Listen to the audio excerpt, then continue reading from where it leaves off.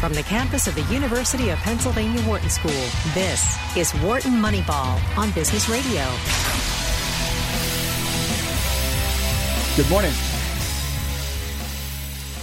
Good morning and welcome to Wharton Moneyball.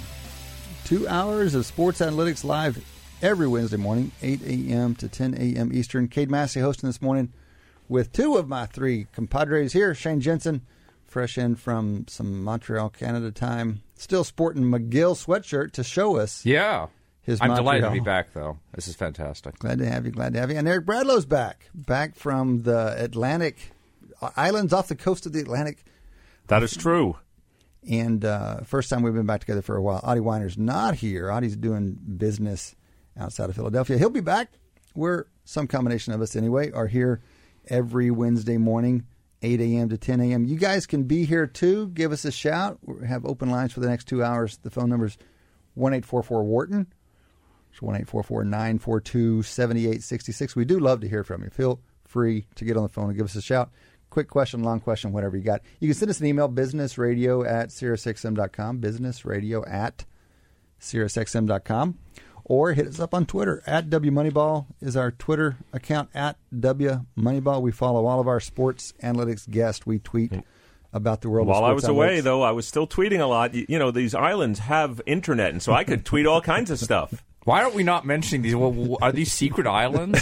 No, it was the island of Nantucket. Oh, okay. No, okay, it's not all a right. secret island. Because I was thinking maybe Bahamas Eric's or usual something. August getaway. It's a good place to be. People are reconvening. I mean, students are. They've got Spruce, South Street blocked out over here. Eric moved his son in over here yesterday. Buses aren't running because the kids are back in town, filling up the dorms and apartments around University of Pennsylvania. This is coming to you from Huntsman Hall, as usual, Business Radio Studios, looking out onto Locust Walk as we get the fall semester underway again. We have a full show. We are a little bit on a different schedule.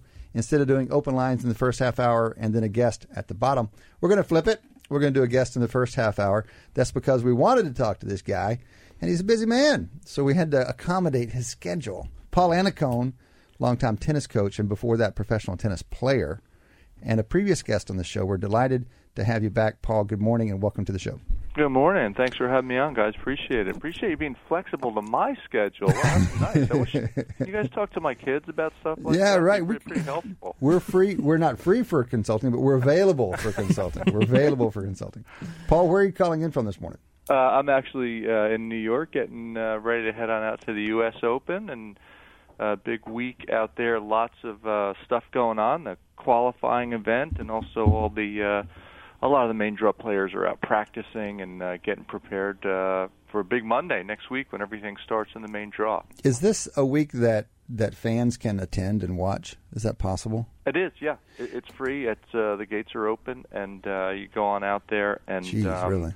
It's a fun time to kind of wander around and see what the players are doing. The week before is always pretty interesting. You see a lot of different types of preparation, and you get to see a lot of the players out there kind of doing other stuff than just playing points. You know, right. They're out there with their coaches and doing specific things, which for club players is actually kind of fun to watch because you can see a lot of the stuff that they do is at a different level, but the same kind of relative things to club players, so they can learn a few things to bring back home and maybe practice. That's great. I've walked around major golf tournaments in the practice rounds and come away thinking this is actually the way to do it because there's so fewer crowds. You can get closer to the action. People are relaxed. It's just a different vibe altogether. How would you characterize what's different about the U.S. Open relative to the other majors, and how do the professional players think about the U.S. Open relative to the other majors? Yeah, it's interesting. I just remember a while ago being asked about tennis tournaments in general, and my wife had a great analogy. She's a writer, and she said, you guys on the tennis tour are really like a traveling circus. You take the same players to all these different cities all over the world. That's great. And it's pretty true. So it's a very close-knit, tight community, both players, umpires, governing bodies, etc. And within that is the construct of the events. And the four major events are just like people. They've got different personalities. And the U.S. Open, I mean, the best way to sum up the U.S. Open is the U.S. Open's New York City. Mm-hmm. It is excitement. It is passion. It's energy. Mm-hmm. It is vast. It's loud. It is incredibly fan-friendly. It's incredibly diverse. You see lots of different folks out there and lots of people having a good time. So the U.S. Open, look, I grew up on Eastern Long Island, so it's got a special place in my heart. Mm-hmm. And this time of year, I come here, and first day walking on grounds, I see the big globe on the side of the grounds from the World's Fair back in the day, and I get some chills. It's just an amazing place. So, Paul, this is Eric Bradlow. First of all, thank you for being back on the show. I wanted to ask you a question. Since it's the last major of the year, and we're an analytics show, how does the data from the year change? It's as opposed to the Australian, which kicks off the year, and people are working in the off-season. Maybe you say, well, that's last year's data. The U.S. Open, you have all of this calendar year's tournament data, or the at least tendencies. the recency of the recent data is more relevant probably for the U.S. Open than the Australian Open. So from a coach's perspective and analytics perspective, how do you think about all the data, and would it change the strategy? Maybe, we know you're coaching Taylor Fritz now. He's playing a particular player. How would the data affect how you coach, how a player plays, given it's the last major of the year? Right. Well, obviously now you have you mentioned it. I mean, you have more cumulative relative data that's up to date. You have a more expansive kind of net that you've thrown to get a broader spectrum of what's happened throughout the year. So it's probably, when you look at it as a whole, all the different data that one would use, it is more complete. When you use the data at the beginning of a year, you tend to use it from the entire year before. So you still have a broad spectrum, but it's after a long training block, and it's a kick start to the year. So it's a little bit more varied.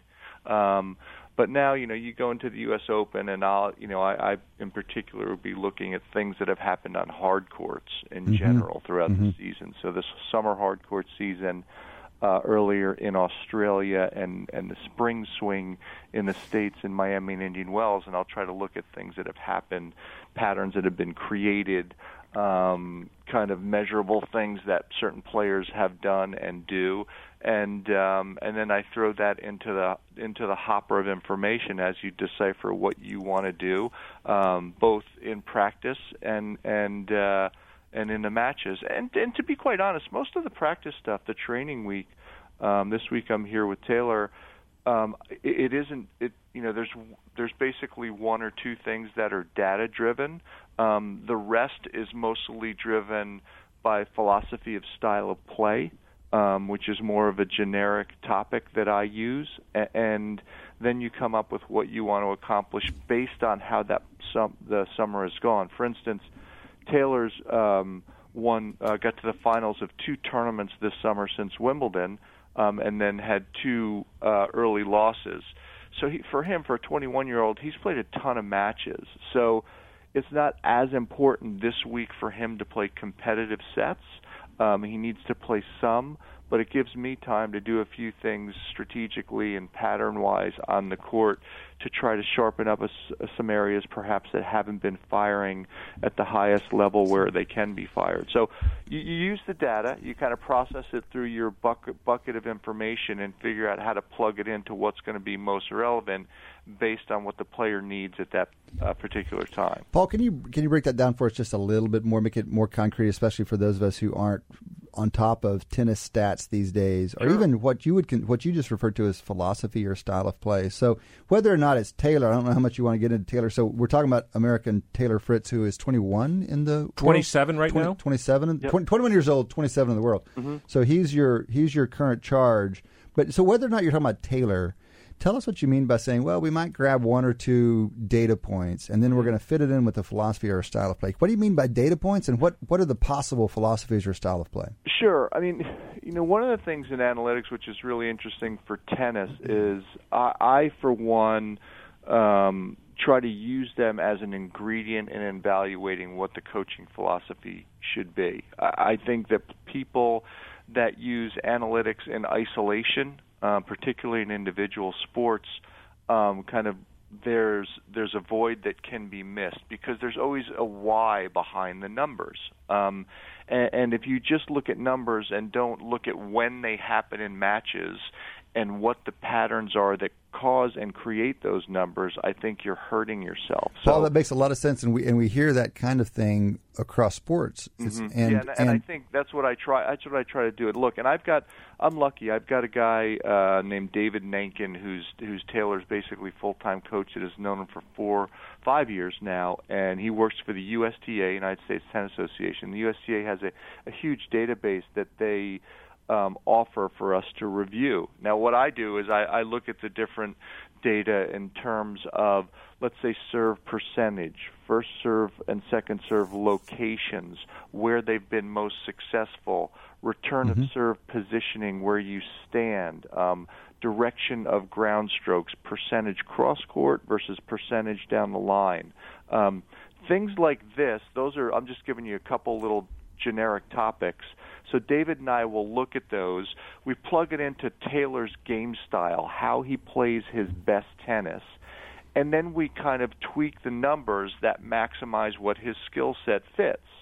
And so, for instance, for someone that's a really good server, that's got a huge serve, that needs free points on their serve, that's serving 48%, that's a problem. If there's someone that's a great player from the back of the court that's more of a percentage server, what I would do is I would take a look at where the targets are that they're hitting on their serves and how offensive they can get on their first hit. And I'll take that data and see how specific it is and then set up patterns so that we're practicing those themes throughout the week. So for me, it's about taking the numbers, plugging it into the style of play, and then managing it so it's going to maximize that particular player's style of play. And look, I learned this back in the dinosaur days when I played, because I was one of these guys that had a very unique game plan. I used to just come to the net all the time. And that's how I got my high ranking. I think we ranked 12 in the world coming to the net time and time again. And I had a lot of great people, and I'm talking about historic tennis people, tell me, you're doing great, but you just got to work on your ground strokes. You got to work on playing from the back of the court. Right. You got to get more solid back there. And to be quite frank, I listened to too many people instead of my brother who was coaching me. And I spent like 3.5, 4 months really working on that stuff. My ranking went from 12 in the world to about 37. Oh, wow. Okay. And I was really frustrated because I was working really hard, but I wasn't working really smart. So I said to my brother, I said, Steve, what's the deal? I'm practicing so hard. I'm doing all this stuff. My ground strokes are getting better. What's happening? And he said, you look much better losing now. And so, that's really good. So it's ironic, but it's also really spot on. You have to know what you're trying to do with the player to make it make sense. And that's why when I look at all the numbers, I try to make sure I'm keeping in the forefront of my mind what the style of the player is.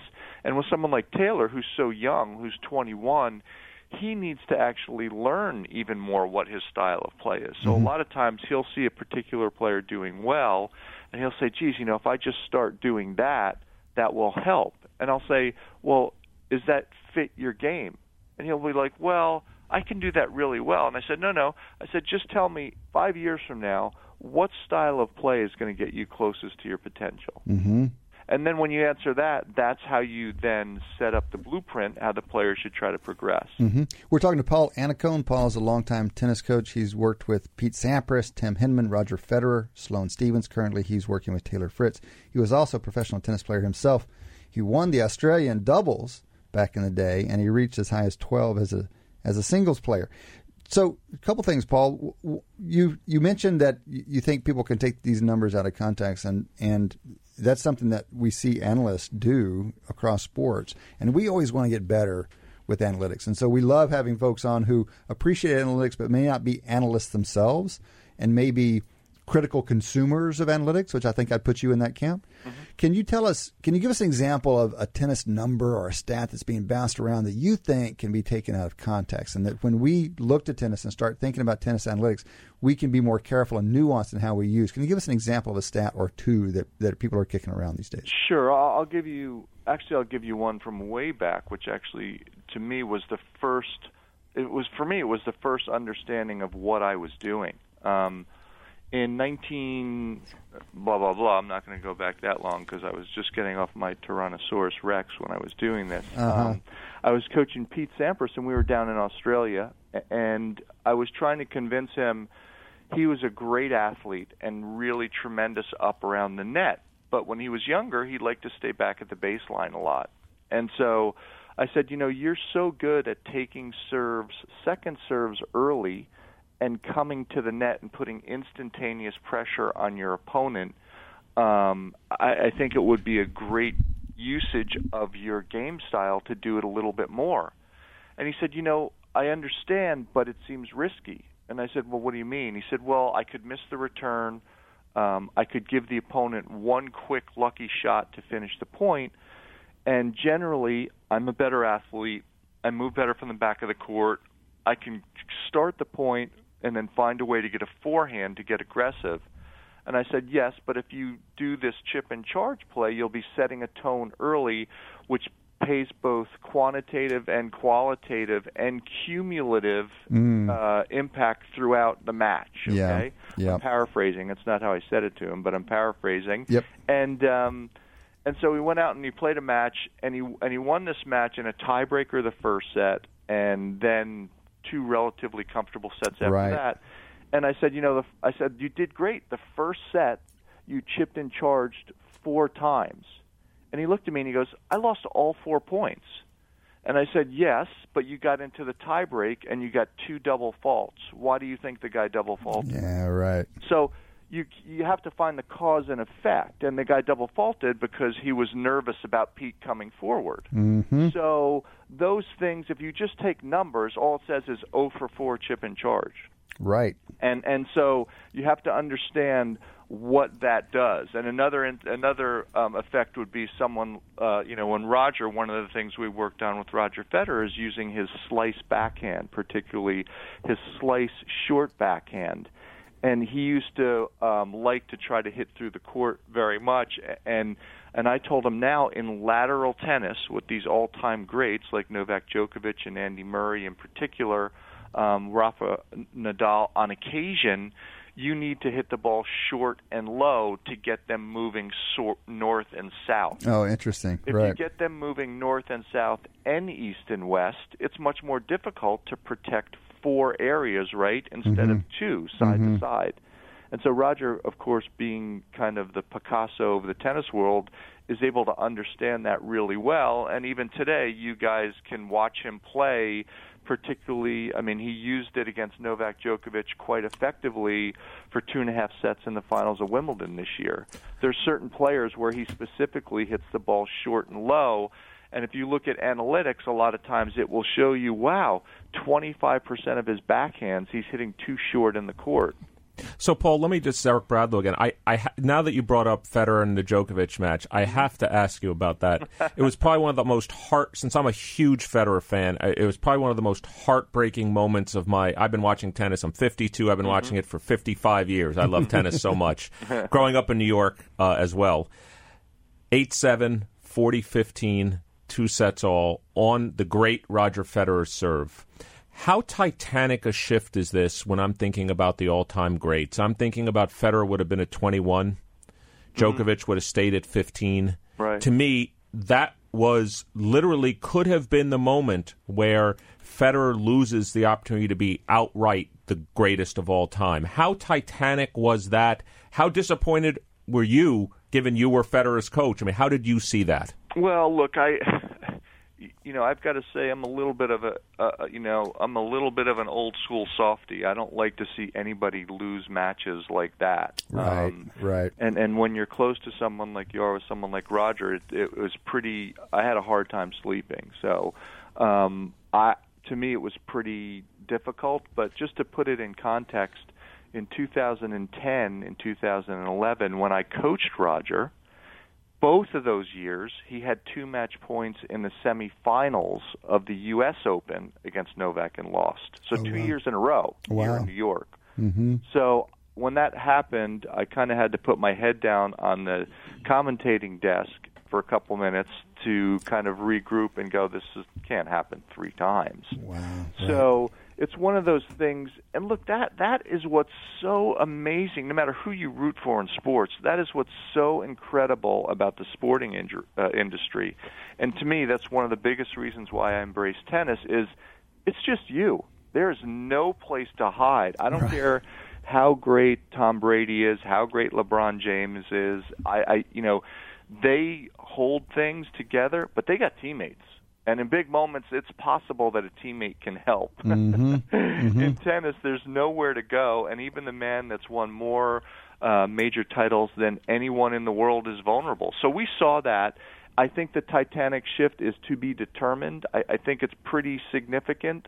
Obviously, that's a bit of an understatement. But, with what these 3 have done, Rafa, Roger, and Novak, I don't even know what to expect anymore. I mean, I feel like I know a decent amount of tennis, but what's happened with these 3 has been incredible. So I think for Novak, it was another one of those moments that shows just how difficult it is to close him out because how great of a returner of serve he has. Mm-hmm. And if you guys look on the internet, here's something you might like being the analytics folks. There was right after the event, the next day, there was a little a tweet someone put out in a side-by-side screen. It showed Roger beating Andy Murray, I believe, in the finals of Wimbledon, and losing that point at 40-30 to Novak. And the serve and forehand approach were basically the same play. Really? And Novak made the pass, and Andy didn't. But if you look really closely at 2 things, the location of Roger's serve comparatively and the location of Roger's forehand approach comparatively, you will see the difference of how missing a target by literally 4 to 6 inches means, because that's exactly what happened. And that's how Novak made the return and the pass, and that's why Andy didn't. Mm-hmm. You mentioned, Paul, you mentioned about a player being kind of on his own. One of the topics we wanted to talk to you about, which is one of the controversies in the sport today, is the role of coaching. Mm-hmm. So whether it's within match, which is allowed to happen at certain tournaments, not the majors, there's the now, without claiming anything, there's the E60 now about the Serena Williams and Patrick Maraglu incident. There's a whole special on that. Do you think there will be a time, and what role do you think that will play if you can actually, not during a point necessarily, but like after a game, you can go up to Taylor Fritz and say, start doing this. Does a tennis player have to be on his or her own during a match? And what change do you think that would have to the sport? And would it be sort of like, sorry to interrupt, but kind of talk about whether it would be kind of, if you could coach during a game like that, would it be mostly on the kind of the strategic mechanical side, or would it be more on the psychological side? Sure. Well, the women's tour does it on the WTA tour throughout the year, where you can come out once a set, okay? And they don't do it at the major events because it's different governance at the 4 Grand Slams, so they don't do it then. So the women's tour does do it. To me, I'll answer the first part first, which is if it were, and I did it a little bit with Sloane Stephens. Sloane was a lot younger, so most of our conversation, and I knew how much pressure she put on herself. So most of our conversation, to me, was about keeping her calm and keeping it lighthearted to get her in the right frame of mind, and then just a couple little strategic tidbits. I'm not a huge flood the player with information in the heat of battle. I think that there's a reason athletes are great or not, and a lot of it's because of instinct. And I think you have to keep things simplified and streamlined. And if you know your player, all the components of what that makes them up, then you know which buttons to push and how to do that simplistically. That's hypothetically what I would do. Now, the coaching conversation is one that's ongoing throughout the tour. I, for one, am against it. I really don't like it at all. And the reason for that is I think tennis needs to be celebrated because of its individuality. Mm-hmm. I think one of the most incredible things, and I've been fortunate enough never to do it in a final, but to walk on center court at the U.S. Open, against John McEnroe, to walk on center court at Wimbledon against Stefan Edberg, and I got to figure it out. I've got to, in those moments of incredible pressure and expectation, it's up to me, based on all of my practice, everything my team, my coaches, the people around me have taught me, to try to problem solve under pressure. I think that needs to be celebrated. I think that is so unique and so interesting. And it's one of the things, as a commentator and as a tennis fan, I look at very closely. I watch matches, and I look at players in adversity and try to see what they are doing to figure out how to be successful. I think that's amazing, and we don't talk about it that much. So when I look at the coaching, and in particular with the coaching, that's going on now that the WTA has been trying to do, I don't love it. I don't love it. It's very rare where something happens where I go, wow, that was incredible. A lot of it is kind of psychoanalyzing, calming the player down. I think it does a little bit of a disservice to the player, and I think it shows the coaches in that moment generally don't have a ton of time to figure out very measurable things that they can accomplish.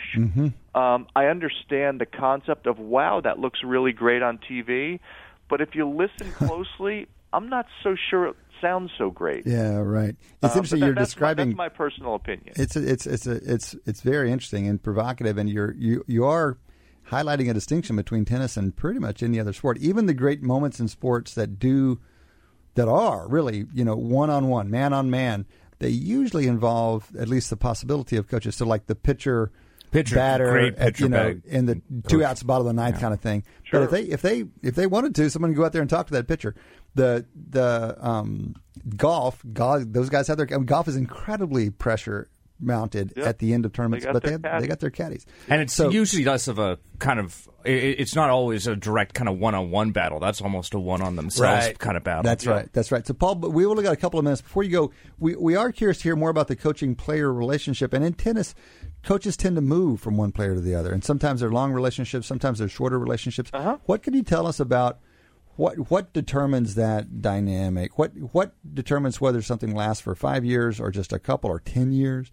And how does it? And how are those transitions? For those of us from the outside are like, man, is that like breaking up with somebody? What is that like? And then you're going to see them in the dining room afterwards. Sure. What are those relationship dynamics? Yeah, it's tricky, and I've been through a few of them, and I guess my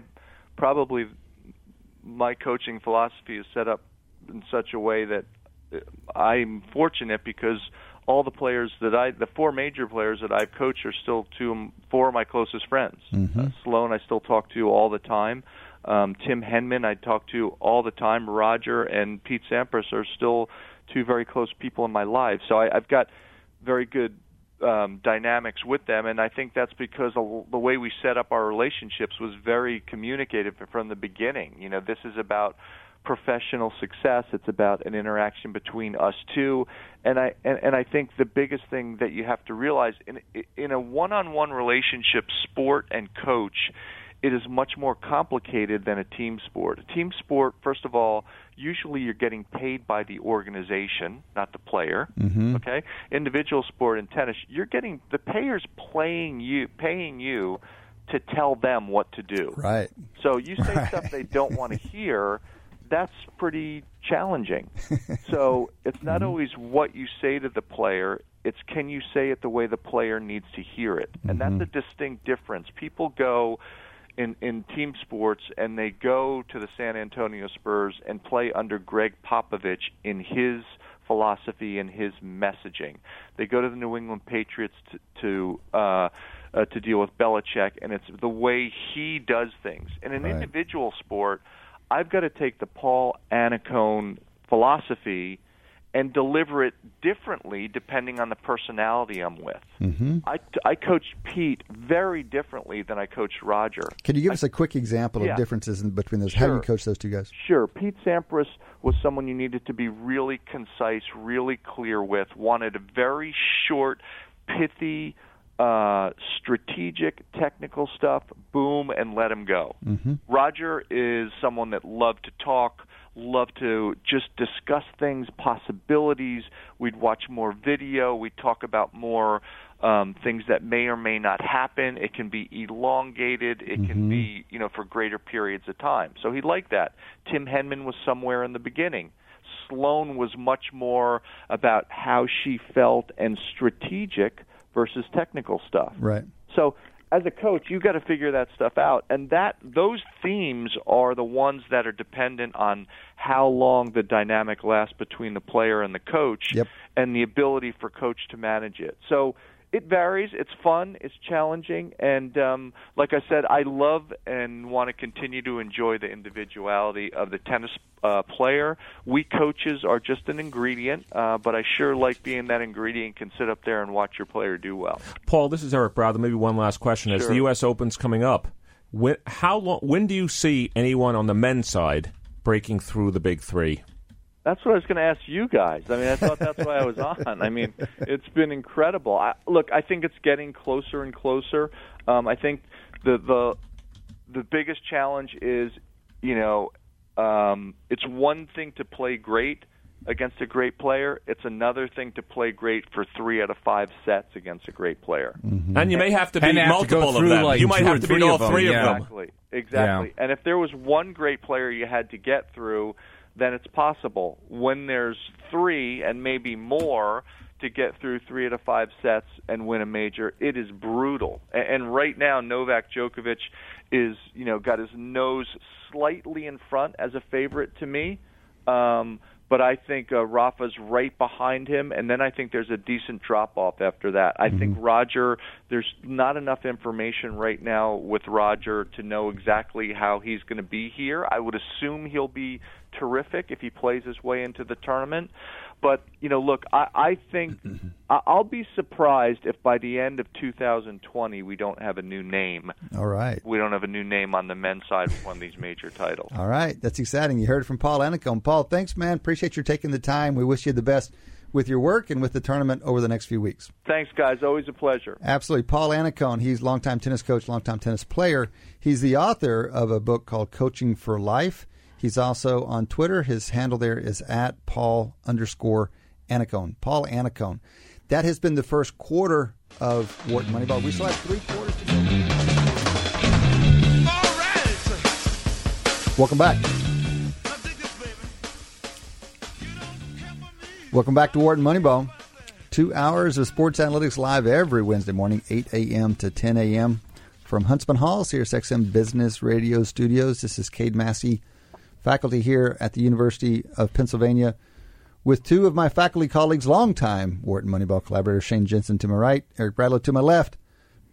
Audie Weiner will be back in the future. Some combination of us are here every Wednesday morning. You guys can jump in, 1-844-WHARTON. That's 1-844-942-7866, or drop us an email, businessradio@SiriusXM.com. Hit us up on Twitter, @WMoneyball is our handle there, @WMoneyball. We're always happy to hear from folks that way. We are just off the phone with Paul Annacone, longtime tennis coach, tennis analyst, and tennis player. And I'm curious what you guys thought. One thing that jumped out to me that I think is very general across analytics is his reservations about using any stat in isolation, and some stats in particular in isolation, because their effects can be cumulative. And so he used the example of like chip and charge, Pete Sampras chip and charge. Even if in the first set he loses all the points on which he chips and charge, it sets a tone, and in fact he may generate some benefits, like the other guy double faulting because he's worried about Sampras coming in. And so the general point that I take there is a big challenge to analytics, and that is often the unit of analysis you want is win or lose a game. Yeah. That's the unit of analysis you care about, and that's the unit of analysis that coaches are working on. And yet we can't settle for that as our unit of analysis because we need more data. You can't use games, really. And so we end up focusing much more granularly on plays and points, and we can over extrapolate the meaning of the plays and points if we don't see the indirect long-term consequences of some of those things. And I think probably tennis, I think certain sports we kind of understand that a little bit more intuitively, just kind of our experience watching. Like in football, when somebody runs a running play on first down and it goes for like 2 or 3 yards, so a very casual person, like my wife watching the play is like, well, why did they bother doing that? They should have just thrown it like 20 yards down the field or whatever. But Shane, this is the zeitgeist on football analytics right now, is that people run the ball too much. They do, first. But you do have, I think it's understood in football that you have to have a variety of things. But it's not understood quantitatively. We don't have a model of it. And so, that's true. It's easy for That's analysts true. to get it wrong, to say, because it's not an equilibrium model. Equilibrium you have to consider the whole game. But I guess my point is, I think it would be more understood, like it's more obvious to us that analyzing every single play in football in isolation is not the right way to do. But that's what we do. That's absolutely 100% what we're doing. That's absolutely what we're doing. I don't think so. A lot of folks are, and it's hard not to. For you to, how do we decide what the right amount of running to do is in various situations? You tell me how to do that analysis if we're going to consider the dynamics. I'll give you an example. I'll give you an example to answer that question. So let's imagine, instead of characterizing a situation, this is what I do in many statistical problems, instead of saying, so what should I do on 2nd and 5? Okay, well, the problem is you're ignoring a lot of things. 2nd and 5, all right. Here's a bunch of things you could condition on. How much time is left in the game? How successful have my running and passing plays been so far? What defense is it? So I'm saying you can break this logjam of analytics by saying you focus on the individual play, by conditioning on a lot more information, because then you bring that in context. Think about a model. You have Y, which is the outcome. You have X. I'm not saying you can do it perfectly, because there's too many X's, if you'd like, to condition on. And that leads to sparse data, leads to other kinds of problems. But you can do more than just say, what would you do 2nd and 5?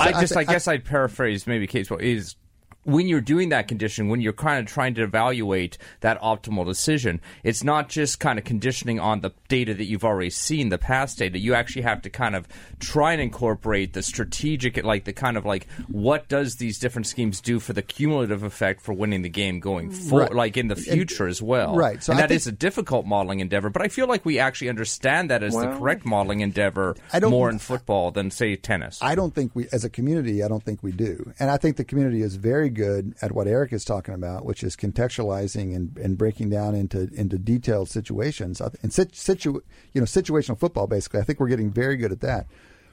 And one of the reasons we need to be able to address this big picture strategy question is because those who have reservations about analytics, their reservations often go in this direction. And their arguments often have this flavor, which is, I'm running to set up the pass, or I'm running to control the line of scrimmage, or I'm running to control the clock, all of these kinds of longer-term strategic things. I'm not necessarily saying they're right. I'm just saying we don't have the framework right now. I have a framework. I've had a framework, just a suggestion. We should get, I'll tell you why, exactly what you're describing, Cade, is what economists do in what's called a Bellman equation. So I run a play today, and it puts me in a different state. Now, I'm going to choose the play today knowing that I'm going to be in a different state after this play. And I'm maximizing my expected outcome over, in their case, economists think of it as an infinite time horizon. I'm sure what I just described is the framework of every economist that does empirical work on every problem. It's called a Bellman equation. I don't maximize my contemporaneous utility. I maximize the decision that maximizes the current utility plus the fact that it's going to put me in a new state. I guarantee you, if we get an economist on who studies football, he'll talk about the use of a Bellman equation to actually, again, maximize outcomes. As far as I'm concerned, the original paper in football analytics, it's not the original because there were other generations, but the first serious, well-published football analytics paper was from David Romer about fourth downs, and it was in the early 2000s. Yep. I don't think he published it under this title, but the working title of his paper, maybe it's published on this title, but the working title of the paper is "It's Fourth Down of What Does the Bellman Equation Say?" And notice it says NBR, industrial organization. This is what industrial organization economists do. You don't maximize the current utility. You recognize that there's going to be a future stream, and you put yourself. The trouble with this is you have to have a model for how people are going to respond to what you're doing. And these guys, we we don't have a model across all the dimensions of football. No, I was going to say that I think that's the right framework to use. Yeah, I was just pushing back that we didn't have a framework. This is the framework. For more general football plays and schemes, it's just incredibly difficult to do that kind of modeling of what the future is going to kind of bring in terms of, given that there is a response from another team, etc. Just to use one more term from economics, what you have to do then, I'm sure when I will now read David's original paper, he's going to have the term, I guarantee you in here, called rational expectations. I have to have a rational expectation belief of what my opponent is going to do, and I'm going to build a model that not only predicts what's going to happen on this play, but what my opponent's response will be to that. I have to say it. Every empirical industrial I/O paper is of this form. Agreed, but it's always going to be some reduced form thing where the action space I didn't say the problem was easy. I just said there is a framework to think about it. And I think, this discussion is probably kind of somewhat clarifying why this hasn't been done as much in football. Is that I think this framework, if you were to explain it to somebody, the coach would be like, oh, yeah, that's about as close to a kind of, I guess, kind of a way of describing my thought process as possible. It's just incredibly hard to actually do that. I agree entirely. So, by the way, one direction you might take, if you want the game as a unit of analysis, you might think about simulations. Mm-hmm. But again, you have to have a strategy space that's sufficiently rich to capture all that, or at least the important stuff. And I think ideally, if we were going simulations, you'd have kind of a modeling space rich enough to take into not necessarily always a rational kind of response and stuff like that. Because I think that's right. That's too. I think most NFL coaches, if you kind of sold them this model where it's like, and I'm going to expect, built into this model is that your opponent always does the optimal or rational thing. If you expect them to play Romer, then you're going to make very bad decisions. But guys, something I just learned, like last night, is that there are a bunch of folks in the sports gambling world who are simulating football games. Like, that's where football analytics is going. And they're not just doing it in kind of an EA Sports kind of way. Those guys have hundreds of millions of dollars to invest in huge staff and years of building these things up. We're talking about smaller groups in Las Vegas or wherever they are. But I understand that they're simulating at the block level. Like, is this defensive end going to get around that offensive tackle? Like, that's the level of granularity in these simulations, and they're doing it for the entire football game. That's when you think about how your football models are going to do in the market, you have to understand that there are folks out there with those kinds of football models, and they're learning because their livelihood depends on it, are out there setting prices in many cases. Look, my favorite lecture that I give in the MBA core is the one where I talk about how do you set optimal marketing, and what people always do, you'll see the relationship in a second. They build a mathematical model for how does sales change the function of marketing expenditure. And then I say, so where's your model of what competition's going to do? And they're like, what? And I said, well, what, you think you're going to spend $1 million, you're going to gain market share, and your competition is going to say, well, I guess the Massey Corporation just gained 4% market share. Right. So we have a 1-hour discussion just about how do you model competitive reaction and how do you think about it. It's the hardest problem, in my view, that we face when we're trying to solve these problems, because football is not in isolation. Let me do my optimal and assume the competitor is going to do this. But let me just say, there's a framework, and I try to teach them the framework, and then it's hard to actually apply. It's an easy framework to do if it's a one-dimensional kind of decision and response thing. But now we've got a highly dimensional thing. But I just want to note real quickly that Steven Strogatz was on our show last week. He's a mathematician, but also kind of a complexity guy, studies complexity, and doesn't do sports. So we asked him, look, what would you do if you were trying to understand higher order interactions in football? Like, how much does the offensive line affect the receiver's play dependent on the quarterback, that kind of thing. He's like, have you considered agent-based simulation? Like, this is what those guys do. And, and people have modeled markets that way.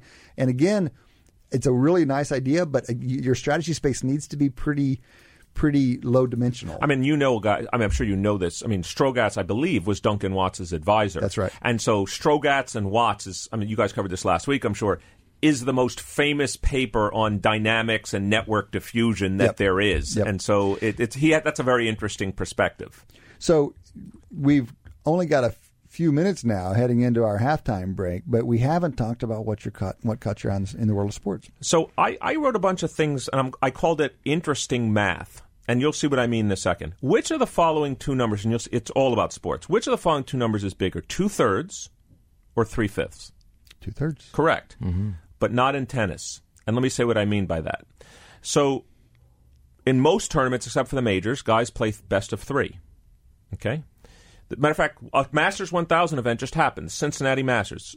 It's the second-tier events after the majors. Daniel Medvedev won the tournament, beating Novak Djokovic in the semis on the way. He beat David Goffin in the finals.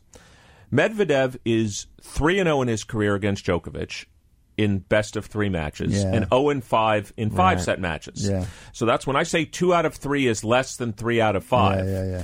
Maybe you can beat Novak. He's never lost to Novak in a 3-set match, and he's never beaten him in a 5-set match. So this gets exactly to what Paul Annacone was saying. To me, that was a funny math thing. Of course, 2/3 is greater than 3/5, but it's not in tennis. By the way, just that reminds me of Brooks Koepka and golf, where Koepka is just the most remarkable majors player and kind of doesn't care about the other tournaments. Do we know anything about the extent to which Djokovic cares about non-major tournaments? It's not your point, but I'm curious. I have no idea. Yeah. I think are they just gear us up for the majors, or does he actually have a real I think, just from what I can tell, he cares about every match he plays. I think he does care, because I think he also feels it gives him a psychological advantage when he plays the player when it really matters the most. I think he cares. I don't think he was happy to lose to Medvedev, who, by the way, this is an up-and-coming player. Guy's 23 years old. I think he's somewhere around 10 or 11 in the world right now. Why couldn't he? He could be it. He could be it. He could be Maybe that guy. He could be the guy. Here's another one. Do you agree that 1-6 does not equal 0? Right? Most times. Right. But it does in football. And this is why. So Jimmy Garoppolo, the man who could never be beaten, came back. He's coming back from injury. Remind us for who don't worship at the altar of the Patriots who Garoppolo. So he was the backup quarterback for the Patriots. He then got the San Francisco 40... No, it was significant because he was there when Brady was hurt, Yeah, right? he played a couple games during Brady. Well, no, it's during Brady's suspension. During deflate. Right. It looked very impressive. Never Eventually was ended beaten. Up in San Francisco. Didn't lose a game for San Francisco in his first season. Right. First 5. At one point, he was like 9-0. He was never been beaten. Okay. Then he was beaten a couple times, but still impressive. He was beaten. Let's not do this thing where quarterbacks determine the team outcomes. was beaten with him starting. All right. And... However, he did start his first game. It's the preseason, I understand. This is what I want to ask you about. Here's his stats. He was 1 out of 6 with an interception. His QBR was 0. That's what I meant by 1-6 does not equal 0. If you're the San Francisco 49ers, are you at all concerned that Jimmy Garoppolo played 4 drives in a preseason game, was 1 for 6 with a QBR of 0, and the regular season is starting in 2 weeks? Does it mean anything to you? Let me answer your question with a question. Are you, if you're a Giants fan, do you start Daniel Jones out of the gate? What an impressive preseason he had.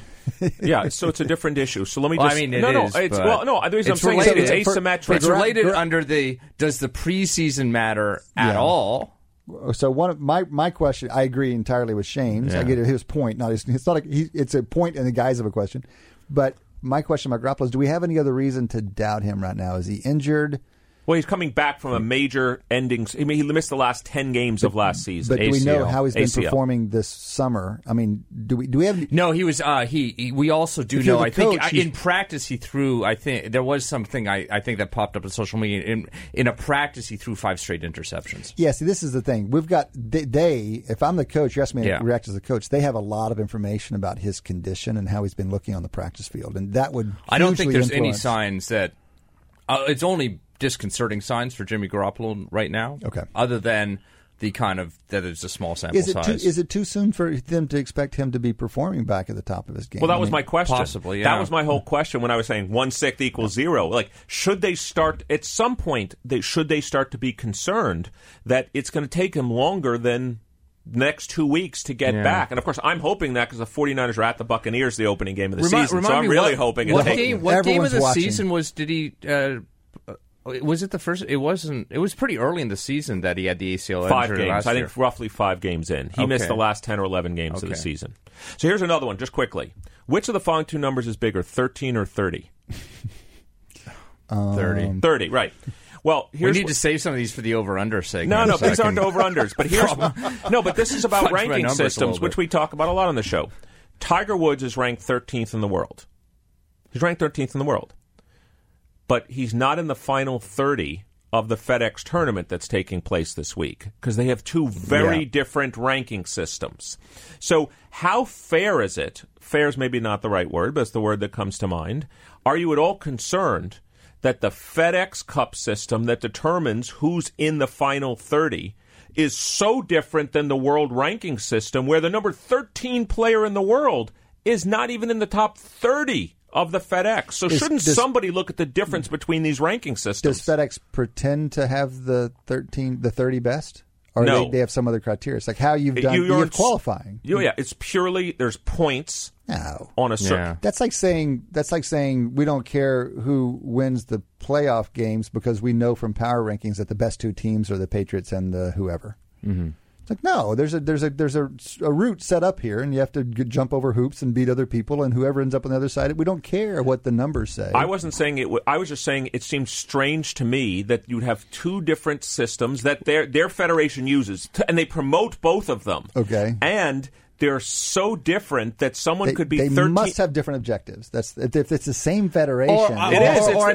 These are published by the Golf Association. Maybe there's not explicitly set different objectives, but there obviously are implicit different, kind of objectives to that. And I mean, I guess if you're kind of framing this as a call to action, it would be looking at what specific component of the FedEx kind of point system. Somebody like Tiger, like, is it just because he does not have the amount of cumulative maybe the world rankings aren't any good. You're right. We don't know whether the world rankings are any good. I was going to say, and by the way, we don't even know what their objective is. Right. Is it to try to? I mean, if we had rankings, what our objective would probably be is how are they going to perform this week? It's going to be just one quick thing: winning the Masters was worth a third the number of points of winning last week's BMW Championship, which is part of this FedEx end-of-year funny money. So winning the Masters gets you 600 points. It sounds like the BMW. It sounds like they've got a promotional objective that probably I'm just has saying 13 is not the same as 30. That was all I was saying. On the Tiger Woods front, Eric Bradlow, should he pick himself for the President's Cup? So Woods is the captain of the President's Cup U.S. side. Captains get a certain number of picks, and the President's and the Ryder's Cup. 8 qualify automatically. He gets 4 picks. 8 have qualified. 4 are up to him, and there's a long list of people who are vying for this. So should he pick himself? The reason I would say yes would be the following. Let me say why. Well, first of all, has that ever happened? That's the most predictable response. Let me say why I'd say yes. I'm going to use Paul Anacone's word. Contextual. His record in singles match play is something like... Hold on. We're talking about the 80s? Are we talking about the 80s, Eric? No, his overall record. Right. I know, but there's like distant past. He's an old man now. We can't talk about his lifetime singles record. Well, I want to hear his record, and then we can kind of try and figure... You asked me a question. Yeah. You can ask someone else then. What is his record? Like just in terms of... He's got an incredible singles record. Last time I looked, it was something like 14 wins, 4 live losses, 3 ties. And then tell us about his paired competitions and how well he gets along with his partners. Well, that doesn't seem to go very well. All right, fellas, that has been the first half of Wharton Moneyball. We still have a half to go. Come back and join us after the break.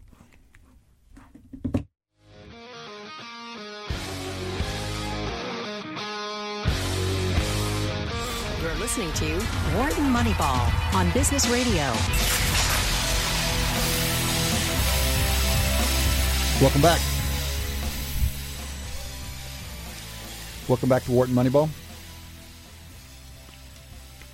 2 hours of Sports Analytics Live every Wednesday morning, 8 a.m. to 10 a.m. Eastern. Cade Massey hosting this morning with Eric Bradlow and Shane Jensen. You guys can jump in here. We wish you would jump in here. Give us a shout, 1-844-WHARTON. That's 1-844-942-7866. By the way, we just heard at the end of that last segment from Margie from Mississippi, one of our longtime listeners, longtime callers, one of our favorite people to hear from. Margie, though, she's only calling in these days when it's Southern Miss relevant. She's in here pitching Nick Mullins. Forget Garoppolo. Go with the backup. Yeah. Mullins look good. I mean, Mullins is definitely like the top half of backup quarterbacks. But she only cares because he's Southern Miss. I mean, she's like a Southern Miss person. Good. Had some good games last year. I'm rooting for Garoppolo to start game 1 against the Bucks. I'm just giving Margie a hard time. We love hearing from Margie. Give us a shout more often. We've got college football coming up, man. We need calls from Mississippi. It's so exciting to just have more football in our lives in general. Absolutely. All right. So you guys calling in is not the only way to reach out. You can email us at businessradio@SiriusXM.com, businessradio@SiriusXM.com, or hit us up on Twitter at WMoneyball is our handler, at WMoneyball. Good way to stay on top of the world of sports analytics. Going into the next segment, we have another guest. We're delighted to have Greg Cosell back with us. I think we talked with him about this time last year. Greg is senior producer for NFL Films. He worked for 38 years as executive producer and analyst for ESPN's NFL Matchup. No, the NFL Films is where he's been for 30 years, a long time, a real institution with a phenomenal contribution to the world of football, NFL Films. He's been there for 38 years. And he's also a producer, executive producer and analyst of ESPN's NFL Matchup. Greg, welcome back to Wharton Moneyball. Kate, actually, I just hit my 40th year here at Did NFL you? Films. Oh, really? Oh, congratulations. Yeah. That is so cool. I mean, all of us, our generation anyway, were just raised on the NFL. And it's almost like the dawn of instant replay. So these highlights were just new to us. And I think one of the reasons we care so much about football is because of freaking NFL Films. I was just kind of thinking in my mind, the amount of NFL, like the amount of things, time that I've watched stuff that you've produced. I'm not even sure. You might be up there with like Dick Wolf and Law and Order or something like that in terms of like, yeah. Yeah, but I don't look as good as Mariska Hargitay. That's why you're behind the cameras so, and the editing I got desk. a face for radio. That's right. Greg, where are you calling in from this morning? I'm actually at my desk at NFL Films in Mount Laurel, New Jersey. Mount Laurel, New Jersey. All right. I think not far from you guys. Well, we're happy to have you in studio. So if we can rip you away from your desk sometime, we'd love to have you in studio. It's always fun to have folks here live if you're ever interested or make it around. We can do that. Do you go all year round? We do. It's always Wednesday mornings, but we go all year round. Then it would have to be more in the summertime. Now I'm basically in season mode. Well, I remember that from last August. And by the way, I mean, put us on the list. Plan a hop over here to Philly on some Wednesday, whenever you're around. We'll take you any Wednesday of the year, so summer or not. But I understand. I remember talking to you last year about what you're doing right now. You're like, I'm looking at film. What do you think I'm doing? I'm looking at film right now. So tell us, like, what will your day look like? You've got some. I mean, we're all watching a little preseason football. We're ready for the real stuff to start in a few weeks. What film are you looking at right now, and for what purpose? Well, I've got to watch a bunch of preseason football as well, for a number of reasons. Obviously, there's new players, new coaches, so I have to go through a lot of that. In the name of full disclosure, I don't make it through all four quarters watching the coaching tape of the preseason games, but I do have to watch, a good amount of it. We're now starting to prepare hard for our first NFL matchup show, which airs the first weekend of the regular season. Okay. But we try not to use preseason footage if we can avoid it. Right. Sometimes we can't, depending on, let's say the Redskins named Dwayne Haskins the starting quarterback and they play the Eagles week 1. We'll try to make a decision. Do we need to see Dwayne Haskins? We try to make those kinds of decisions. Yep. But for the most part, I spend a lot of my summer, particularly even when I'm on vacation because I didn't go anywhere this year, I'll come in and I'll just grind through individual players, team concepts, because during the season it's hard for me to watch one team, let's say 5 games in a row. Yep. And when you do that with some perspective after the season has ended for 3-4 months, and I do that in June or July, I get almost a different feel for a team. So let's say I studied Dak Prescott hard this offseason because I knew he'd be a polarizing player and I knew the contract situation and I'd get asked about him a lot. So I ended up watching something like 7 games in a row beginning, like week 10 or 11, down the stretch. So tell us about that. What did you get a different feel when you watch it all back to back to back to back. I can imagine. That changes. That can change your perspective. So where did you end up on Prescott? I think Prescott is one of those guys that's a solid quarterback that needs work in certain areas. He's a very cautious player. Now, I don't know if he was coached to be a cautious player because essentially the way the team has been built was through Ezekiel Elliott being the main, the driving force of the offense, and they have a very good defense. So they played to their run game, which shortens games because the clock runs, allows their defense to be better because they're playing fewer snaps. So I think that there's some areas in which he needs improvement. Dak, because he's cautious, tends to leave throws on the field. And what we mean by that is there's throws that are there based on the design of the route concept versus the coverage, and he doesn't pull the trigger. Wow. He's not an aggressive thrower. So only he could tell you what he sees. I can't tell you what he sees, but he's not one of those guys that is aggressive turning the ball loose, but he could be coached that way. Well, talk a little bit about what you've seen in terms of how quarterbacks develop. You said he's got some things he needs to work on. He's been in the league a few years now. This will be his fourth season. They're still young, and my understanding is quarterback performance peaks, a number of years after this, something like age 29. But we tend to reach conclusions about quarterbacks pretty quickly. We'll grant them a year, maybe, but right. then and maybe not even that. But we think of them, I think, as more fixed than they actually are. But you see these guys over the years. How much development do you actually see in these guys? I think you have to make a determination as to what can be coached and what can't be coached, because obviously no one comes into the NFL at any position. It's just more visible as quarterback as a finished product. Right. So then you have to decide, okay, what can be coached. So in other words, when I see Dak Prescott being cautious, I try to think in my head, well, is that in his DNA or is that something he was coached? Hey, I'd rather you throw the 4-yard check down, and because we just don't want you to be aggressive and potentially turn it over, given the way we're choosing to play as an entire team. I don't know the answer to that. Yep. I know that when I evaluate quarterbacks, particularly when they're coming out of college to the NFL, I personally see being aggressive as a positive. Right. I think it's easier to channel a guy down right. as opposed to, make a guy become more aggressive. So, yep. I don't want to. I'm not defining Dak because I don't know the answer to this, and I guarantee with John Kitna there as the offensive coordinator, because John Kitna has experience with Mike Martz, and Mike Martz wanted his quarterbacks to be aggressive, and there was actually a great story that made the rounds on Twitter about a month ago about John Kitna telling a story to the team about a particular situation with Martz and about being aggressive versus being cautious. Mm-hmm. So I think they're probably trying to work with Dak in that regard, and then we don't know how it'll turn out. Again, my personal opinion, based on nothing, is I think that Jerry Jones has probably made the decision that Dak will be the guy he pays, and Zeke will not be the guy he pays. Mm-hmm. And I don't have a problem with that decision. It's not a matter of where Dak stands in the quarterback pantheon right now. It's just the fact that if you don't have Dak and your backups are not very good, you're kind of in trouble. Yeah, and I think it also speaks to kind of the scarcity of because you described Dak as, perhaps not a polished product, but he is certainly average to above average quarterback, and that is just so much more seen as so much more valuable than an average or above average running back. Without question.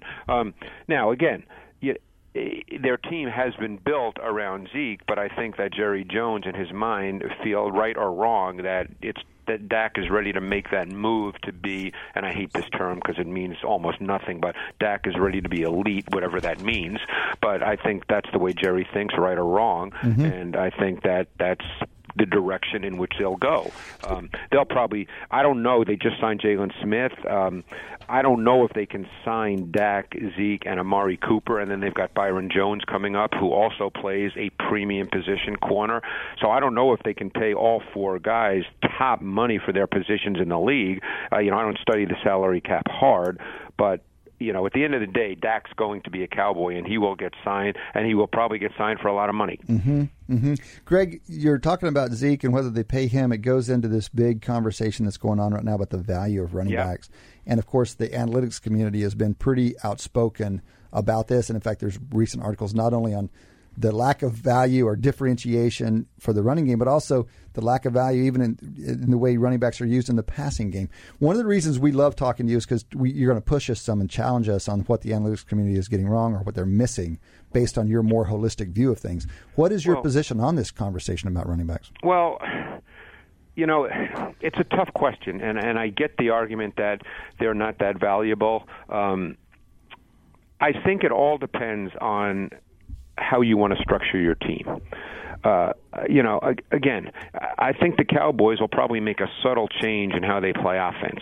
But I think that if you're going to build your team around the run game. And when I say build your team, I mean where the running back is clearly the starting point of everything you do in terms of giving him the ball. Now, you can differentiate here between a lot of things. Like Todd Gurley, for instance, a couple of years ago when he had the great year, he's a good back. I don't think, by the way, he's a great back, but Todd Gurley, I don't think the Rams even though he was the back, were built on Gurley. I think they were built on a concept of stretch run action, and that stretch run action really benefited everything they did offensively, particularly the passing game.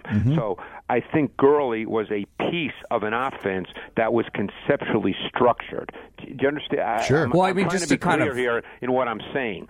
I think that the Cowboys were different. I think that the Cowboys were actually built around handing the ball to Zeke Elliott. Right. And so the question becomes, are there 15 guys who could do that? I mean, go back to the Seattle Seahawks when Marshawn Lynch was there. Okay, so Marshawn Lynch left, and then for a number of years, until last year when they did get very good production in the run game, they struggled to run the ball. Okay, now I'm not going to sit here and tell you that Chris Carson is physically as good a runner as Marshawn Lynch, but they struggled a bit, and as good as Russell Wilson was and is, they had a lot of games through those years where their offensive production was not very good at all. And so, I don't know if there's one answer to this. People are very entrenched in their opinion, particularly the ones who believe that the running back is basically just a commodity and you could put anybody back there. Yeah. And that's kind of the view of the analytics community, correct? Yes, undoubtedly. And the dialogue is high level right now. I mean, high volume. Right now. And by the way, it's like anything. Smart, reasonable people can disagree. There's arguments on both sides. Some of the arguments are quantitative, and some are just subjective, where you can discuss it, as kind of an opinion. And if the people are smart, the opinions mean something. So. It's a hard question to answer. Once numbers start getting involved, you can always look at numbers, and they're hard to refute. But I'm not sure where I stand on that, because I think it depends on your team. So, Greg, this is Eric Bradlow. Let me ask you a question about the role of analytics in your job. Right. Do you guys use analytics to decide what film to watch? Because you could watch an infinite amount of film, but analytics could say, here's the high leverage plays. Here are the most diagnostic plays. Here are the plays that show the performer at his peak. Does NFL Films use analytics to decide what to put in the tape to show you or that people watch? I guess my response to that would be and maybe I should know the answer to this, is I'm not sure what the definition these days of analytics is. Yeah, fair enough. My focus is always watching the tape. And when there's 22 guys on each play moving, there's so many variables that it's hard for me to make definitive judgments. I guess we discussed this last year. Analytics ends up being based mostly, and you guys tell me if I'm wrong, this is what you guys do. Analytics tends to be based on results, correct? It varies. So certainly that's one approach, to ask what happened on this play and work with that. But increasingly, analytics is looking at process measures. See, and that's what I'm all about, process. Yeah. So, well, even, Greg, just breaking to what you were saying about Dak Prescott. Advanced stats now can say, here were the degree of separation of the receivers. Yeah. Here's the expected yards he would have gained had he gone to one of these other receivers. Here's what the play he actually threw and ran. So now it's not just about the outcome. It's, as you described, Greg, here are the other potential outcomes. It's trying to quantify kind of what you were saying earlier about, like, he leaves throws on the field. Well, then let me ask you a question. To know that, you would have to know what the route concept is. You would have to know the call of the play. You would have to understand where he should be going with the ball based on the route concept versus the coverage. You'd have to know a lot of things that maybe you know or you may not know. Okay, and I'm not saying this is not a question of who's smart or you may not know this stuff. Yeah, absolutely. And just like separation to me is subjective. Pass rush, when I see a stat about here's how a quarterback does under pressure.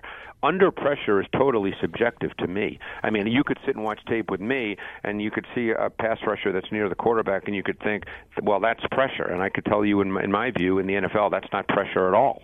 That's interesting. So a lot of that. That's why, to me, when I see a lot of things like that, it's not that I think people are wrong. It's not a matter of being right or wrong. I just don't know what to make of it. Right. So it's, for me, that kind of stuff is not that valuable because I trust the fact that I've been doing this for a long time. I've had a lot of conversations with coaches over the years.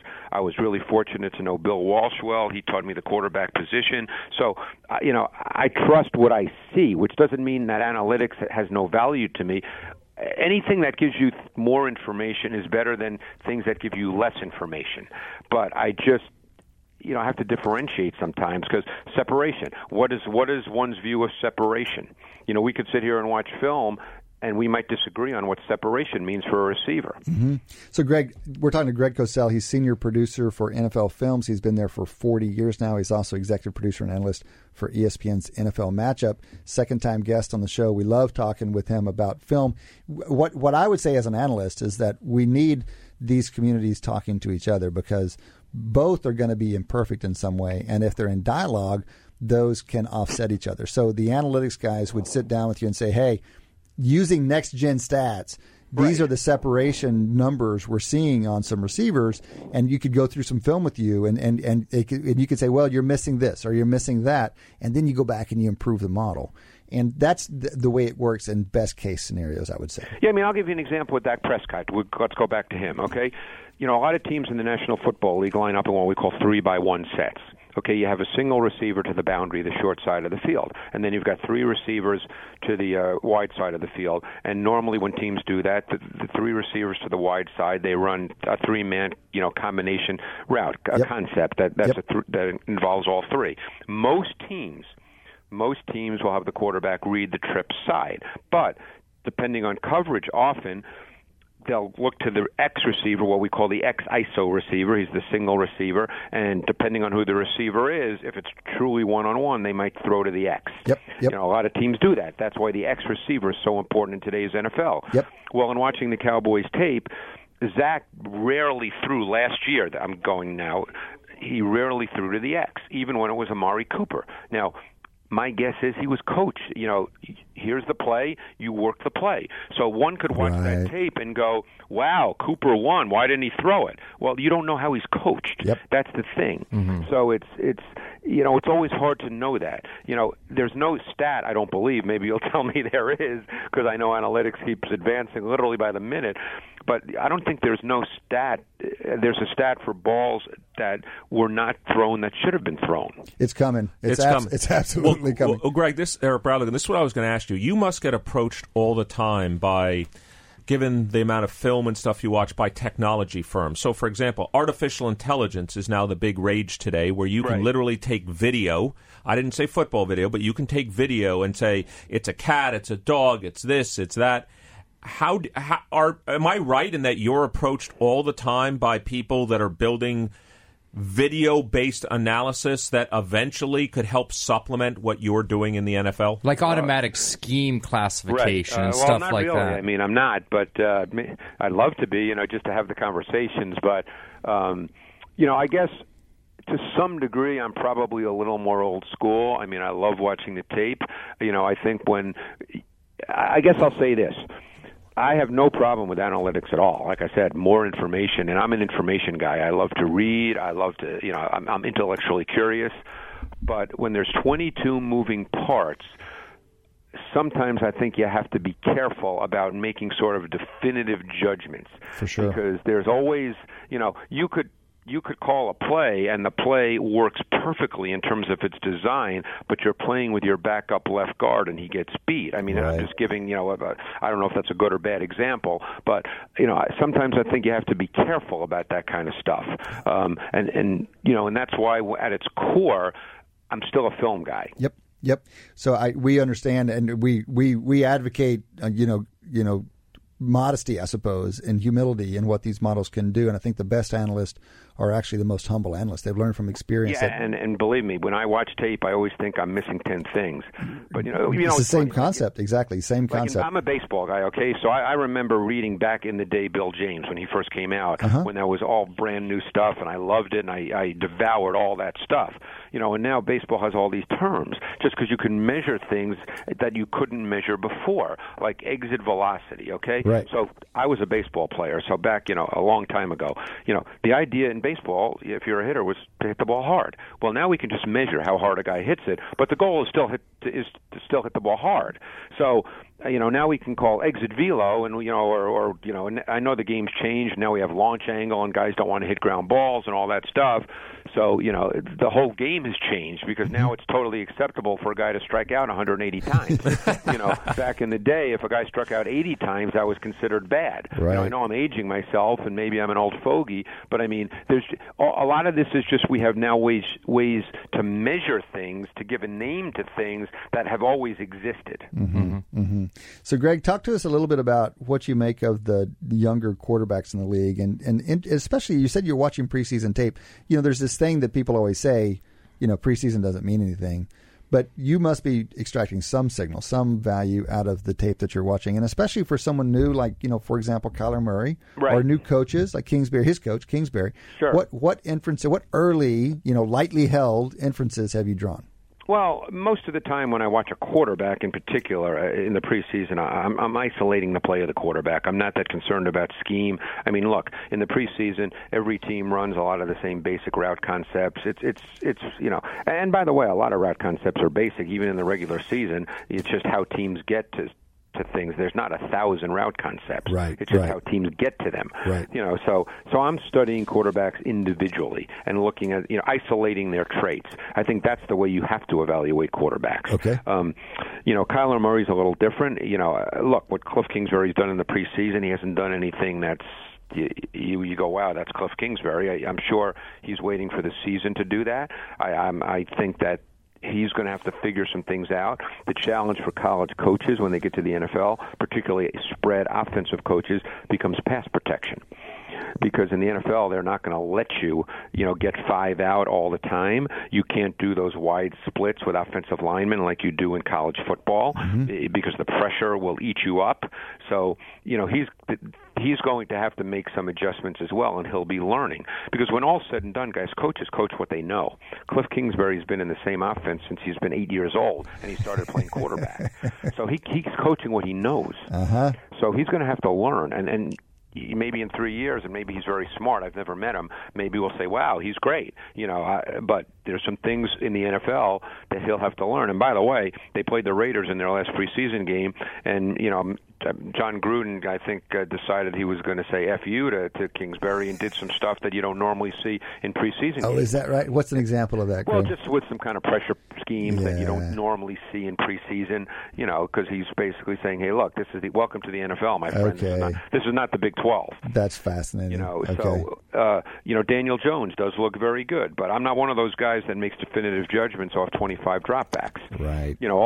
I just watch the guy. This is what the track record is up to this point. He's performed very well. Here are the positive traits. This is what I like. But I'm not giving him a gold jacket yet.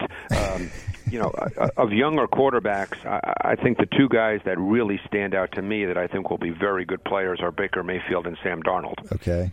So the world's on top of Baker Mayfield, and if they're not, he's asking them to come around. Darnold, despite the attention early on and despite being in the New York market, is kind of overshadowed given Mayfield and Mahomes. Tell us what you're seeing in Darnold. Well, Darnold, I think, is one thing that stands out is his ball placement. He's very accurate, and you can do everything right as a quarterback, but if you don't throw it where you want to, then you've got nothing. Mm-hmm. And Darnold is very accurate. He's kind of a funky thrower. He can make. What do you mean by funky thrower? He makes a lot of throws off balance, with his upper body and lower body not being in sync, which I still struggle with at times, as I know their coaching staff struggles with.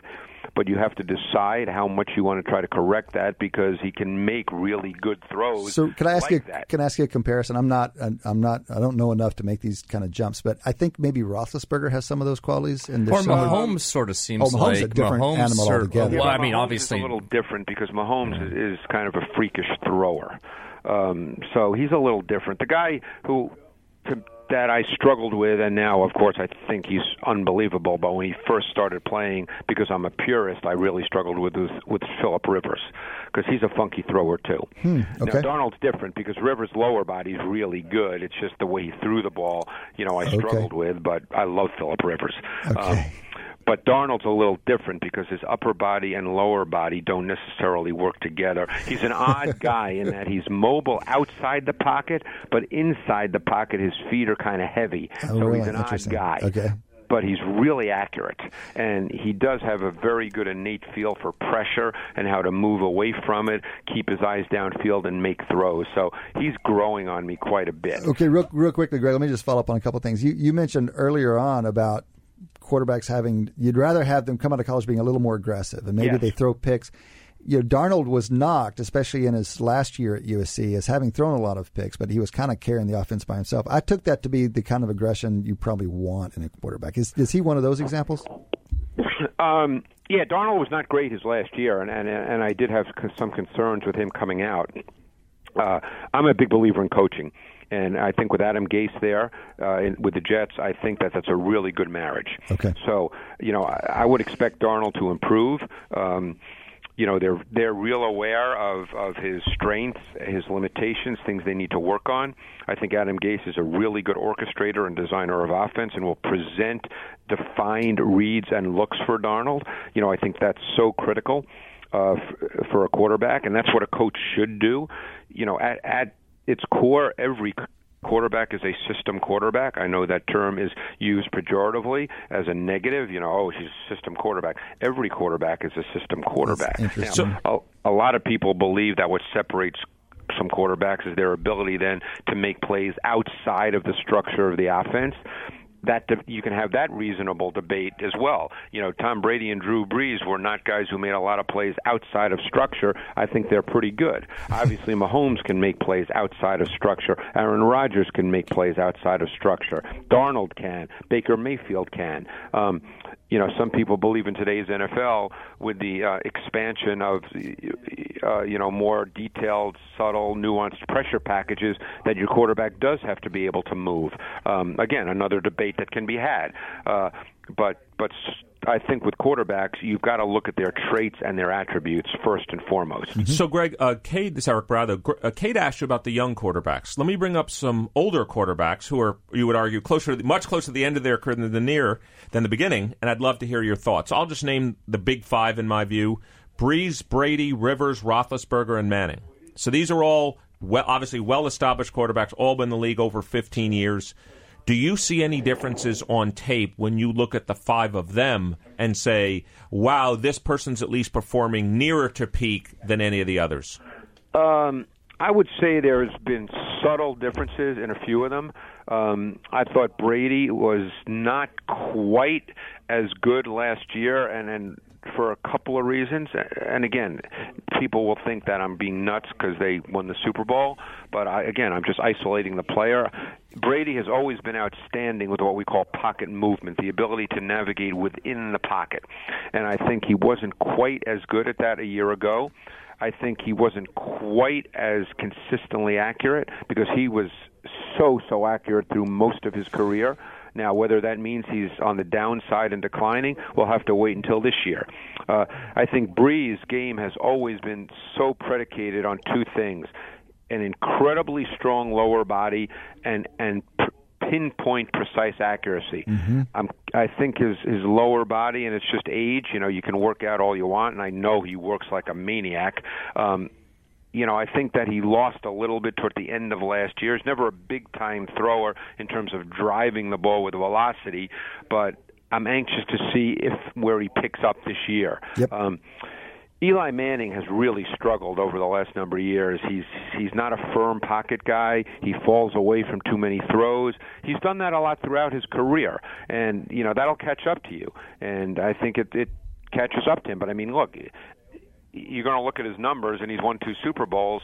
I mean, I know this might be a controversial statement, but I think Phillip Rivers is a better quarterback than Eli Manning, and I know that Eli Manning with the 2 Super Bowl wins probably gets in the Hall of Fame, and maybe Phillip Rivers doesn't because he's never even played in a Super Bowl. Amazing. And Roethlisberger's in the same draft, so that's an amazing Manning, Rivers, Roethlisberger draft. I mean, they're all still starting. They've never not been starting quarterbacks except for very, very early in their careers. Right.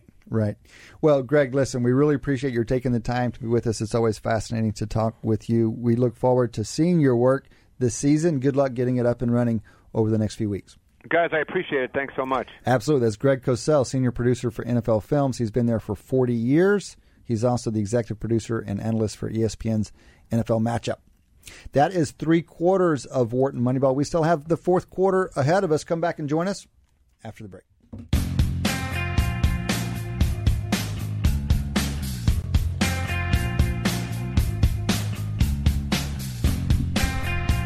Welcome back. Welcome back to Wharton Moneyball. 2 hours of sports analytics live every Wednesday morning, 8 to 10 a.m. Eastern. Cade Massey hosting this morning with Shane and Eric. That's Shane Jensen and Eric Bradlow. Audie Weiner will be back.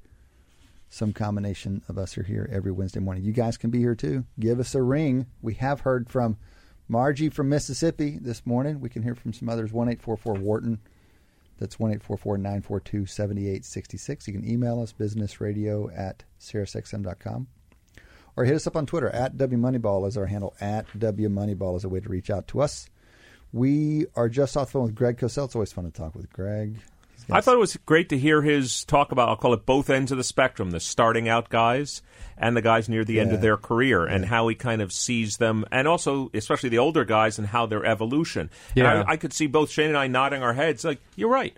I mean, Brady's still great, but he's not as great. His movement in the pocket's not as good. Mm-hmm. You see throws where you're like, wow, the old Brady would have made that throw. I think it's sort of, it's sort of, I think, probably we're looking at a couple years now. I mean, if he even lasts a couple years of kind of average quarterbacking play, and from watching the superlative quarterback my whole career, it's going to be tough to see that. It's going to happen. It's inevitable. Yeah. It will happen eventually. So, fellas, we have a lot of ground to cover, a lot of different things going on in sports we haven't talked about yet. I just want to note that on the Premier League side of things, Man City drew last weekend. Second game out of the box, Man City got drawn by Tottenham. I didn't see the match, but I understand it was like 15 shots versus 4 or something. Like the expected difference in that was much greater than a draw, but somehow Tottenham pulled it out. So Man City's off the top of the board. It's kind of fun for those who are pulling for because others. I mean, when we last discussed this, and admittedly it was probably like a month ago when I was last in the studio, you had this air of inevitability that Man City was even more than last year. So big news this weekend, college football week 0. This was an innovation a few years ago. We're only a couple of years into it. The big opening weekend is next weekend, but it's off the ground with a few games right away, and one very nice game. It's the best week 0 game we've had so far. Miami and Florida are playing in Orlando. They're playing Miami and Florida playing this weekend? Yes. University of Florida and Miami of Florida are playing week 0 game primetime Saturday night in Orlando. These are both very decent teams. Florida's top 10 team, and Miami's maybe back. Manny Diaz down there in his first year as head coach. So we get a line off of that here in a minute, but I'm sure Florida's favored, and it'll be fun. Great way to kick off the season. 7.5-point favorite. Wow, it's on the other side of 7. That's interesting. It wouldn't be, Florida's got their off-field troubles this offseason. Dan Mullen's off to a little bit of a shaky start down there off the field at the very least, but the team has been back, and so we'll see how those two things come together. Florida and Miami, among a few other folks, kicking college football off this weekend. We're going to do our college football preview show next week. 2 hours dedicated to college football. It's become a tradition here. We're into our 3rd or 4th year. Ty Hildebrandt of Solid Verbal is going to drop down from the Bethlehem area and do some guest co-hosting with us, as he has been doing the last few years. So we'll jump into college football. One note on college football. Did y'all see the AP poll came out this week? And the striking thing about the AP poll is that in the top 10, it is identical to the coaches poll. There is perfect consensus 1 through 10. And then even in the second 10, it's almost lockstep. But the top 10, there's no equivocation about who's supposed to be. And it's interesting to me, like, when was the last we've been doing this for a few years now. Have we been in studio ever when Alabama was not the number 1 going in? Since Wharton Moneyball has existed? Probably not. No. This is only our 6th preseason. Yeah. So no, this is the first time in those 6 years that that Alabama's not number 1. So let me ask you, just since obviously from the Massey Peabody system, their goal is predicting, in theory, the best teams right now. If we took what fraction of those top 10 teams do we think will be in the top 10 at the end of the season? That's not what they're trying to do. But I'm asking you, if they are trying to do that, what like, how much variation? We talk about this all the time on the show. No, that's a great question. Like, is the answer 8 out of 10 of those will be in the top 10? Or is that way too high? So the premise is wrong, unfortunately, because this is not a pure power ranking kind of thing from the polls. If you hear the voters talk about this, they will explicitly say things, well, A&M we really think is good, but do you think they're going to be there at the end of the year? Have you seen the schedule they have to play? So they have them this kind of a blend because A&M, that's actually A&M looks more like a power ranking here because they're coming in at 11 and 12. Nobody thinks they're going to be the 11th team in the bowl standings, I don't think, given the record, the schedule they have to play. Yeah, so you're bringing up an important point, which is, so let me ask you then a different question. Let's say we took the power rankings right now. We look at the power rankings at the end of the season, and we just simply correlated the two.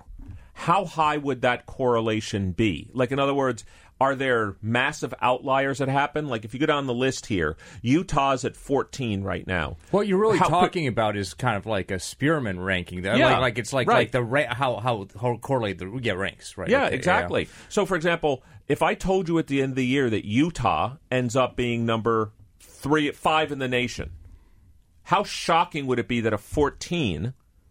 Not shocking. That shocking. Not shocking. Okay. So, in the history of the college football playoff, we're done 5 years. Is that right? 5 years, 4 years. A team from outside the top 10, the preseason top 10, has made the playoff every year so far. Oh, that's all right. So yeah. that's a good piece of data. That's what I was essentially asking. And if you look at Massey Peabody preseason versus end of season, the dispersion in our rankings, the variance, and basically the era in our rankings, it's a lot. It's plus or minus 10 That's the other question points. I was asking. Right. So you got to know that you've got some error. Now it's not biased; it's just noisy. You got to know you got some error. That's the error in your entire rankings of however many teams, not the top 10 necessarily, right? That's correct, though. It's not dramatically different. It's not dramatically different from the top to the bottom. So, by the way, if you look at power rankings, the FPI, ESPN's FPI is as good as any out there, better than virtually anything out there. So it's an easy way. Go to ESPN, look up Football Power Index. Very good set of numbers. It tracks closely, similar methodology to Massey Peabody, and they have a very similar top 10. It's not identical. Oregon's higher here. Auburn's a little higher here. Oklahoma's a little bit lower here. Yeah, but again, you look at the thing that sticks out to me is I'll just cheat and go to the top 11. 6 of those teams are in the SEC. Yeah. So what does that mean back to your comment, Kate, about the goal of it? 6 teams, they're not all going to the football playoffs. As a matter of fact, you can imagine it being hard to be, maybe two. But in the FPI, 3 of the top 4 are SEC. And with the other rankings, at least theoretically, because they're just kind of subjective, the things like strength of schedule could be built in by That's the why voters, Kate was saying it was a blend. Whereas this power index is straight up pure. That's right. But what you need to do is you run the power index, and then you run a simulation, and that tells you what you need to know. Exactly. And we will have, hopefully, God willing, and the creek don't rise, as they say, we're going to have both the power rankings and the simulation results from Massey Peabody, and we can talk about that. And one of the main things we put out every August is, here's our power rankings contrasted with our forecast for how they're going to end up, and that difference is a reflection of strength of schedule. It's in our opinion, the best measure of strength of schedule. You can literally say the expected degradation in their won-loss record as a result of their schedule. Let me ask you a question, even though we're going to talk about it next week, about Massey Peabody. Do you guys take into account, let's just imagine, I'm coming up with a scenario. Let's imagine Michigan ends up with a bad start and is 6-2, 6-3, so they're out of the playoffs, it's clear. I hate to say they're not trying, but is there anything in your model that says a team is kind of out of contention for a major bowl, and therefore the goal of the coach might be different, and therefore they won't play up to their power rankings because there's a different objective function? Is that in anybody's It's almost like a second-order effect to their strength of schedule. Interesting. We've never looked at that, and you could look at it empirically and just ask: is there some point at which a team's performance drops below expected as a result of how they've achieved or not achieved? And you could even draw some wrinkles in there, like some bad losses, like things that they didn't do that really pushed them down there. The one place anybody ever talks about that I've heard, because you don't hear about that as much in college as you do in professional sports, I would say. But in college, they talk about it around bowl games. teams that are just they're disappointed with the bowl they end up in, or they didn't quite make the playoff, and they say this about Georgia last year in the Sugar Bowl, is that they were disappointed about not making the playoff, and so they didn't really show up. All right, we'll cover more college football next time around. We've got a few other topics we want to hit. Eric, you had an observation about the NBA, college hoops, and translating into NBA. Yeah, so this is the first time, I'm sure it's been done every year, but maybe it's the first time I paid attention to it. So they asked all of the people drafted in the first round of the NBA draft to the players themselves. Yeah, this is I want to get to that in a second, but they asked the players themselves who you think will be the best pro among the players drafted. And of course, one of the most hyped people in like the last 20 years is Zion Williamson, who was drafted first by the Pelicans. He only got 5% of the vote. The benchmark is career performance. Correct. Best. Okay. Correct. And Cam Reddish, who was also on Duke's team, got drafted 10th by the Hawks, got the highest percentage at 19%. So I think most people were shocked that asking the players themselves who they've played against, who they think is the best, Cam Reddish slipped all the way to 10. And Zion Williamson wasn't even in the top 3 or 4.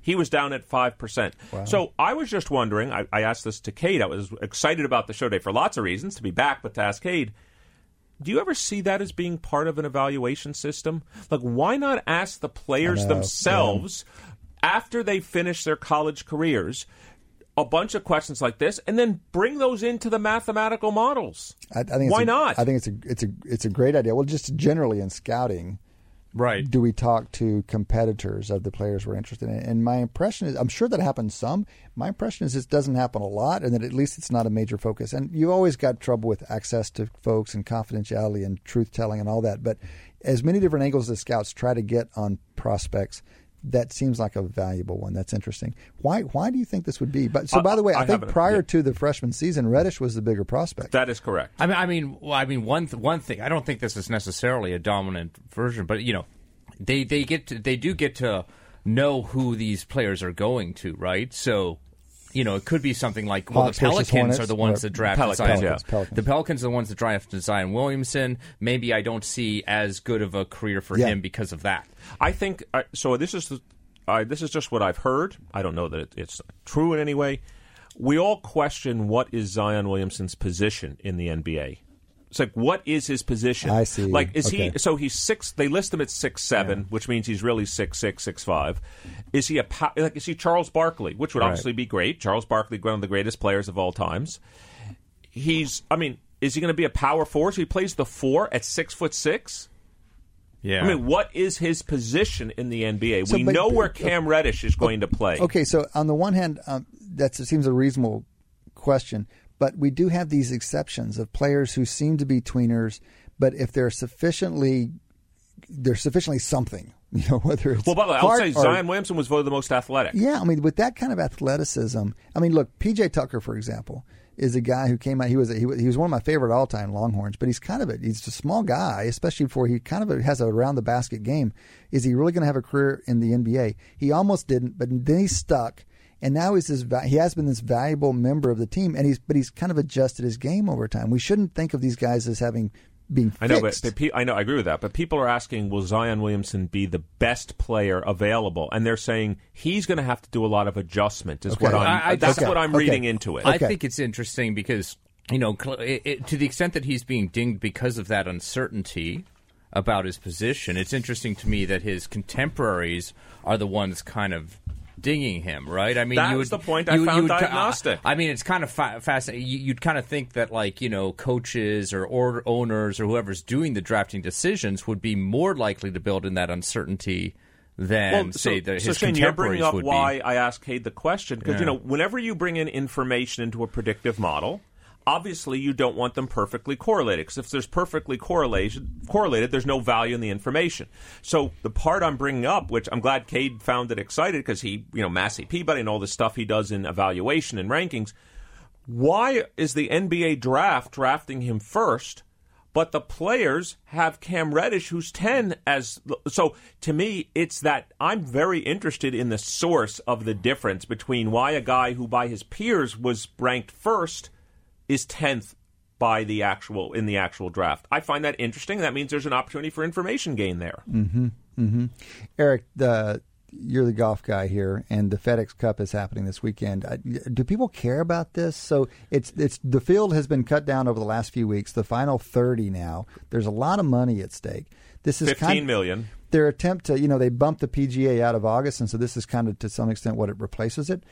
They have a new format now. So instead of this complicated points thing where you couldn't really see. Well, there was a complicated points thing up until this week. Right, but they've translated the points into strokes. So this is the only tournament you'll watch where on the first tee, first day, there's a leaderboard that matters. Well, that's why Justin Thomas, the joke now is Justin Thomas is in first place. He won last week's tournament, is that he's never woken up on a Wednesday night with a 2-stroke lead in the tournament. Right. Because tournaments start on Thursday, but he's got a 2-stroke lead. So, Eric, how far down the leaderboard could you go and still think you have a shot to win? Like, how many strokes back can you start a tournament? So this is nothing. Right. Something's never happened before. So just quickly for our listeners, the leader, Justin Thomas, ranked number 1 right now in the FedEx, starts at -10. Koepka, I believe, is second. He might be third now. The next person's -8, then -7, -6. The 26 to 30, the last people in, are at even par. So they're 10 hold strokes on. So back. What was this transformation from points to strokes? It was weird. It goes 10, -10, -8, -7, -6, -5. Just according then to your block, according to your FedEx ranking and points. Ranking, not point level. Not point level. So it's a weird, ranking. it's a really compressed. It was literally odd, winner take all to a slot. It's an ordinal thing. Okay. Yeah. But literally it goes 10, 8, 7, 6, 5, and then a bucket at 4, a bucket at 3, a bucket at 2, a bucket at 1, and a bucket at even par. Okay, well that's maybe not crazy. It keeps everybody. I mean, a person could come theoretically 10 strokes back with 4 rounds to play. Yeah, it's theoretically possible. You have to jump. Well, here's the question. It's only 29 people. I know, but here's the question. No. Not 29 pretty good people. Yeah. Yeah, or another way to think about it, there's 25 people ahead of you already. But here's the question to think about. How many golf tournaments, I know it's not the same question, but it's some data we have. How many golf tournaments have been won by 10 strokes? Not very many. So now that person has to. It's even harder. This is a very good point. Are you Tiger Woods at Pebble Beach? Yeah. And if you're not, you're not going to win this. All right. Everybody in that bottom 5. Here's what we know with a fact. It's a very nice They point. must beat Justin Thomas by 10 strokes. Yeah. We know that number for sure. And here's where probability works in. And they have to beat Brooks Koepka by 8 strokes. And they have to beat Rory McIlroy by 6 strokes. And I'm like, oh my God, how's that going to happen? Right. This we talked about simulation earlier in the show. You really need a simulation. So I'm sure this is what the golf bettors are doing, because it's hard to handicap this thing any other way because it's such an odd thing. So a simulation would be really helpful. But here's what's interesting about that. Here's where I was thinking last weekend as I was watching the BMW. So the first thing in your mind is, well, -5. Maybe someone 5 strokes back in. But then your mind creeps like, well, but why 5? Why not 4? Yeah. But then once you're at 4, you're like, yeah, but why not 3? And then once you're there, you're like, well, maybe any of them can win it.